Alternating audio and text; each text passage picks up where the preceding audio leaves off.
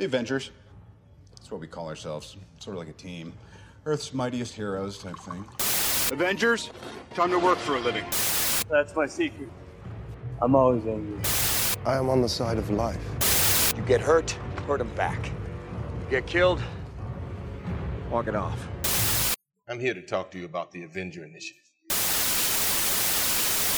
I'm your host, Andrew, and I'm here to talk to you about the Avengers. Welcome to episode 71 of Some Assembly Required, your weekly adventure into the annals of Earth's mightiest heroes, the Avengers. This week, we are taking a look at Avengers number 66, Betrayal. This week's issue is written by Roy Thomas, pencils by Barry Windsor-Smith, inks by Syd Shores, letters by Art Simek, and it comes to us in July of 1969. Taking a look at our cover, this is a cover I really like because although it gives us a sense of what's going on in the issue, there is a certain amount of ambiguity involved in the cover. Obviously, as I've mentioned, I really do want to see the cover resemble what's going to happen in the issue, but at the same time, I don't want it to give everything away. For people who are my age, certainly older, and maybe a little bit younger, a lot of us remember the trailer for Star Wars: The Phantom Menace. Commentary on the film itself aside, the trailer, the equivalent of the cover, so to speak, for the film, gave away the coolest part of the film. It gave away Darth Maul's double-bladed lightsaber. I don't want the cover of the issue to give me all of the cool stuff up front, but I want to have at least some sense of what's going on.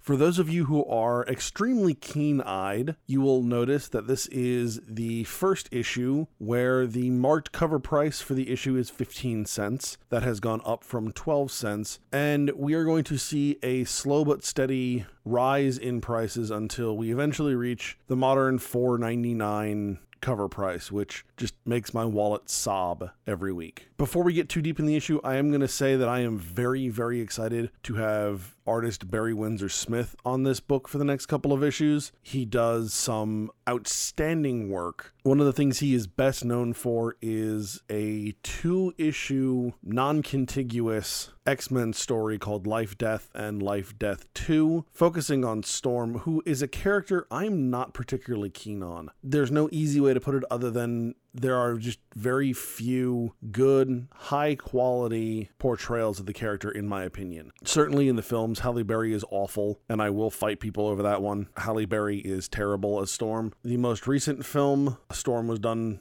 I think, fairly well, but again, not really digging the portrayal, the characterization. I think Storm is a character that has a lot that can be done with her, a lot going for her, and I think the life-death stories that Barry Windsor-Smith was involved with really, really do a good job.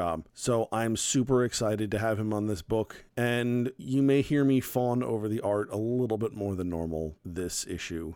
And speaking of fawning over the art, our opening splash page is a giant, effectively pinup of Thor with the word betrayal in the arc of his swinging hammer. It's a really great Thor, very, very, very Kirby-esque, but at the same time, I'm a little surprised to see this because although Thor is awesome and Silver Age Thor gives no which I completely appreciate. You know, Thor really hasn't been an active part of this team for like 50 issues. He's a part-time member. He shows up for important votes or when the Avengers need a little bit more muscle. And we will see that moving forward when the Avengers need a little bit more muscle or we want to mix up the team or kind of bulk up the team a little bit. The Avengers will call in Thor and Iron Man and Captain America, all of which who are not active members currently. They will come back and help fill out that team roster.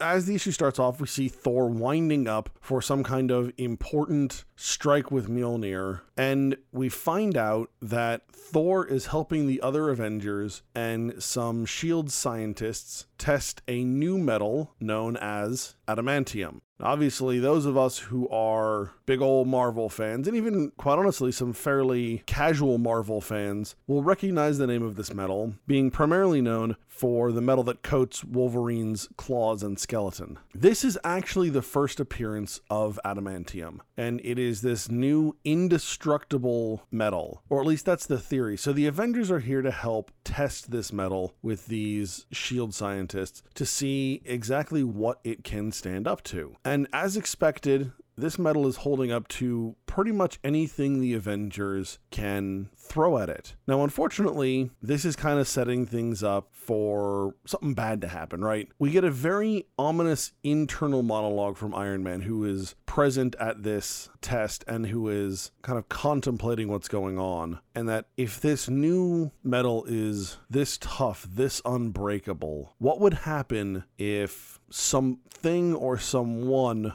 who shouldn't have it gets a hold of it and makes some use of it? Iron Man specifically refers to a nation. Obviously, that is a allusion to the Soviet Union. Because this is the Cold War and because Iron Man is the billionaire industrialist, oftentimes he's very focused on the Cold War. So his thoughts go to the Soviet Union. However, that threat really can be projected onto any number of possibilities, and that if and when someone gets a hold of this material, they would be almost unbeatable. So Iron Man is determined to find a weak point in this metal. He lets loose on this cylinder of adamantium with everything he's got in terms of repulsors, and nothing happens. In fact, the scientist describes the molecules as still being ultra stable. As I mentioned, all of the Avengers are present, and for the most part, they're all involved in this testing. But while Vision is present, he's not really mentally present. Obviously, he's kind of spaced out off in his own little world thinking about something. And we start to see this at the bottom of the page where Iron Man is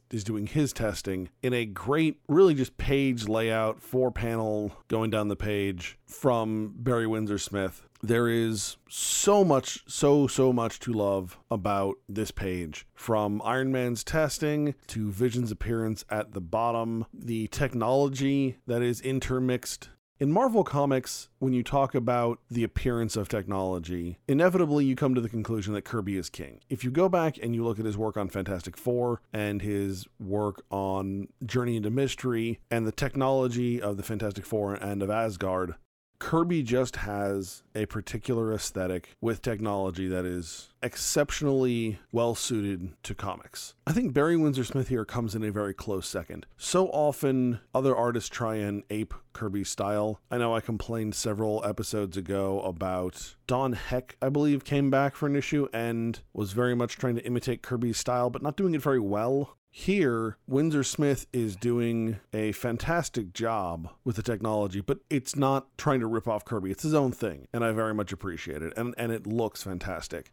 So not only is Vision kind of out doing his own thing, but suddenly he starts to feel physically unwell. Not just mentally kind of out of it, which is where we start to look, but he describes it as feeling as though he's being physically torn apart. That he's being attacked by a, as he calls it, a sinister will not my own. So while the other Avengers are off dealing with this, Vision is struggling to deal with really what amounts to an attack on himself from inside. And just as Goliath makes his attempt to damage the adamantium, which doesn't go well, he really just tries to punch it very hard, and already trying to punch metal is not a good idea, even if you're Goliath's size. But trying to punch this indestructible metal, he almost breaks his hand. At any rate, while this is going on, this force basically overtakes Vision and he disappears. While all the rest of the Avengers are up on the helicarrier, as we see in what appears to be kind of a high orbit of Earth, we find Vision stalking the grave of Wonder Man. If you remember way back in issue number 9, Wonder Man died after he initially betrayed the Avengers, but then he came back and helped the Avengers overcome the Masters of Evil. And then in Avenger number 58, we find out that Vision's personality is based on Wonder Man's brain patterns. So here is Vision effectively standing over the grave of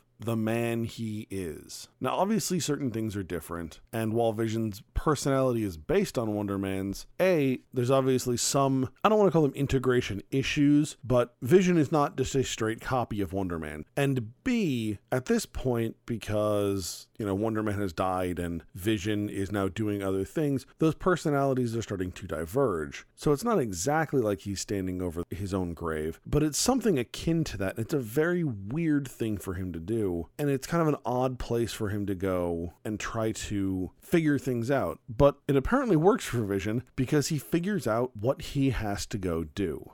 So at this point, we cut back to Avengers Mansion, and initially we find Hank and Wasp starting to discuss what's wrong with Vision, and that Hank is starting to have some doubts that maybe Vision isn't all he's cracked up to be. Vision's not quite what they think he is. While this is getting started, Iron Man is taking this opportunity to spend some time in the Avengers training simulator. It's kind of like the danger room of this era, where it's mostly guns and explosives and various kinds of fairly simple, straightforward traps that the Avengers have to go through. And in fact, this whole little training montage reminds me of a danger room session from Hell. And it's really very challenging for Iron Man, to the point where Goliath actually attempts to step in and force Thor to stop the simulation. But Thor points out that the computers are designed such that Iron Man's never in any real danger. Now, at the same time here, though, while I as the reader see this and I take it in and I understand what he's saying, the art of this simulation is telling me a different story. It is telling me that Iron Man is far more in danger than Thor understands and is willing to acknowledge. Thor is really telling himself Iron Man's got this, Iron Man's got this. But the art is telling me that he's kind of got it.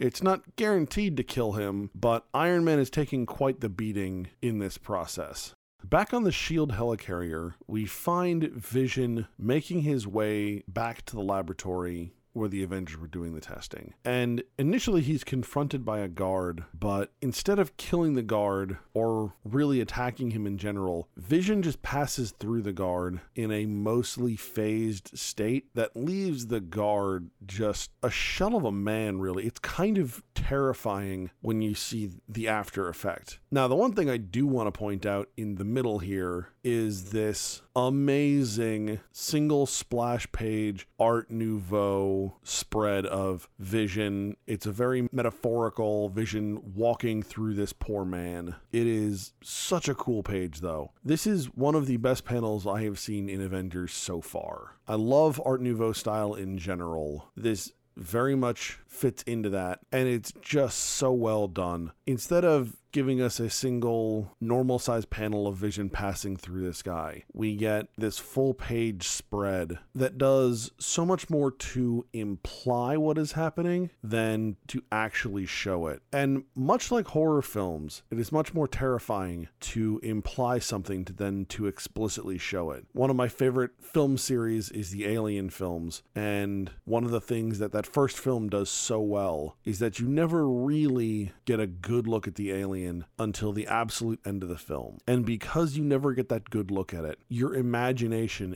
is always building up and playing up the terror and the horror that is that alien. It's the same idea here. Because you don't actually see the act, it makes it so much worse. When you see this guy just laying on the steps, very corpse-like, but still mumbling to himself, "Cold, so cold," you realize that man is never going to be the same. That permanent harm has been done to him by such a simple act from Vision.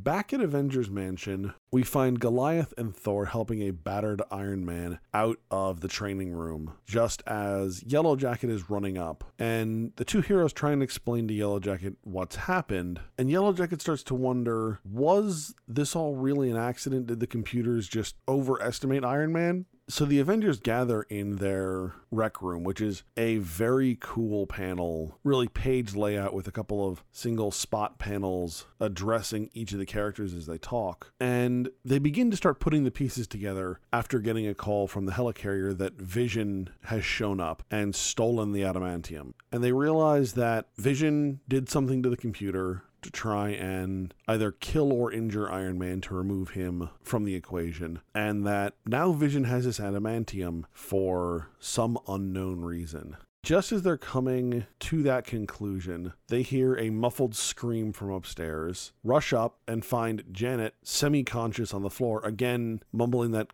"cold, Vision, so cold" that we saw the security guard mumbling just a moment earlier. As they start trying to bring Janet around, we see Vision emerge from the shadows. And of course, Hank Pym is the first one to go rush and confront Vision because in a lot of ways, Vision is Hank's responsibility, Vision being a creation of Ultron and Ultron being a creation of Hank's. And Vision does something to Hank here that I am uncertain as to what it is, but Hank almost looks as though he is physically rotting internally because of whatever Vision does to him. It is crippling. Now, of course, at this point, the other Avengers are not screwing around, right? Thor jumps in here and just starts swinging, trying to force Vision into telling him what's going on and where the adamantium is. Vision, instead of killing Thor, blinds him and then basically spends the next page flying around the room, dodging the Avengers' attacks, but not going on the offensive. He's playing entirely defensively here. He's doing nothing that is directly attacking the Avengers. Now, obviously, he's passed through a couple in a semi-phase state, which has incapacitated Jan, and he did something to Yellow Jacket that dropped him pretty hard. But otherwise, he's really just flying around and dodging the attacks of the other Avengers. And it becomes pretty clear that he is buying time for the computer to do something.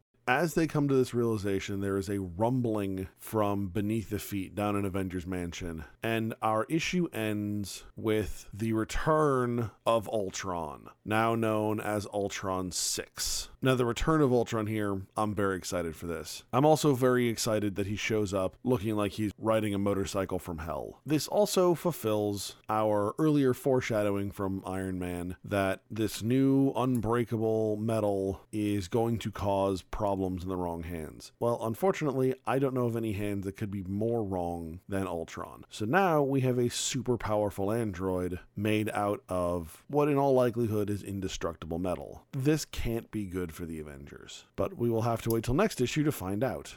So overall, this was such a great issue. The art in this issue is absolutely spectacular. If for no other reason than the art, I cannot recommend this issue highly enough. But it's not just good art. It's also a really great story that does a really amazing job of building this mystery, building this suspense until the reveal at the end of the issue. We've absolutely no good reason to suspect Ultron's return up until just before he actually comes back. The issue also does a lot to help deepen and further develop the connection between Vision and Ultron, which we haven't really explored yet. Obviously, Vision is a creation of Ultron, but what does that mean? It's going to get us into a place where we can start trying to ask who Vision really is and how do we define Vision without Ultron. It's very easy to define Vision as being a creation of Ultron, but then the question becomes, is Vision more than that? Is that all there is to him? Is he capable of becoming more? All of these things, this issue really opens the door to all of those questions, and we will start to get into those questions next issue, but really they are questions that are constantly being discussed and whose answers constantly evolve throughout the course of the Avengers.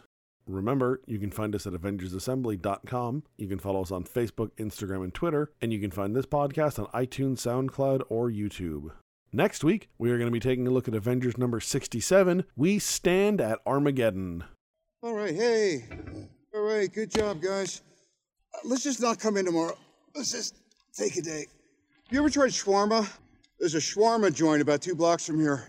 I don't know what it is, but I want to try it.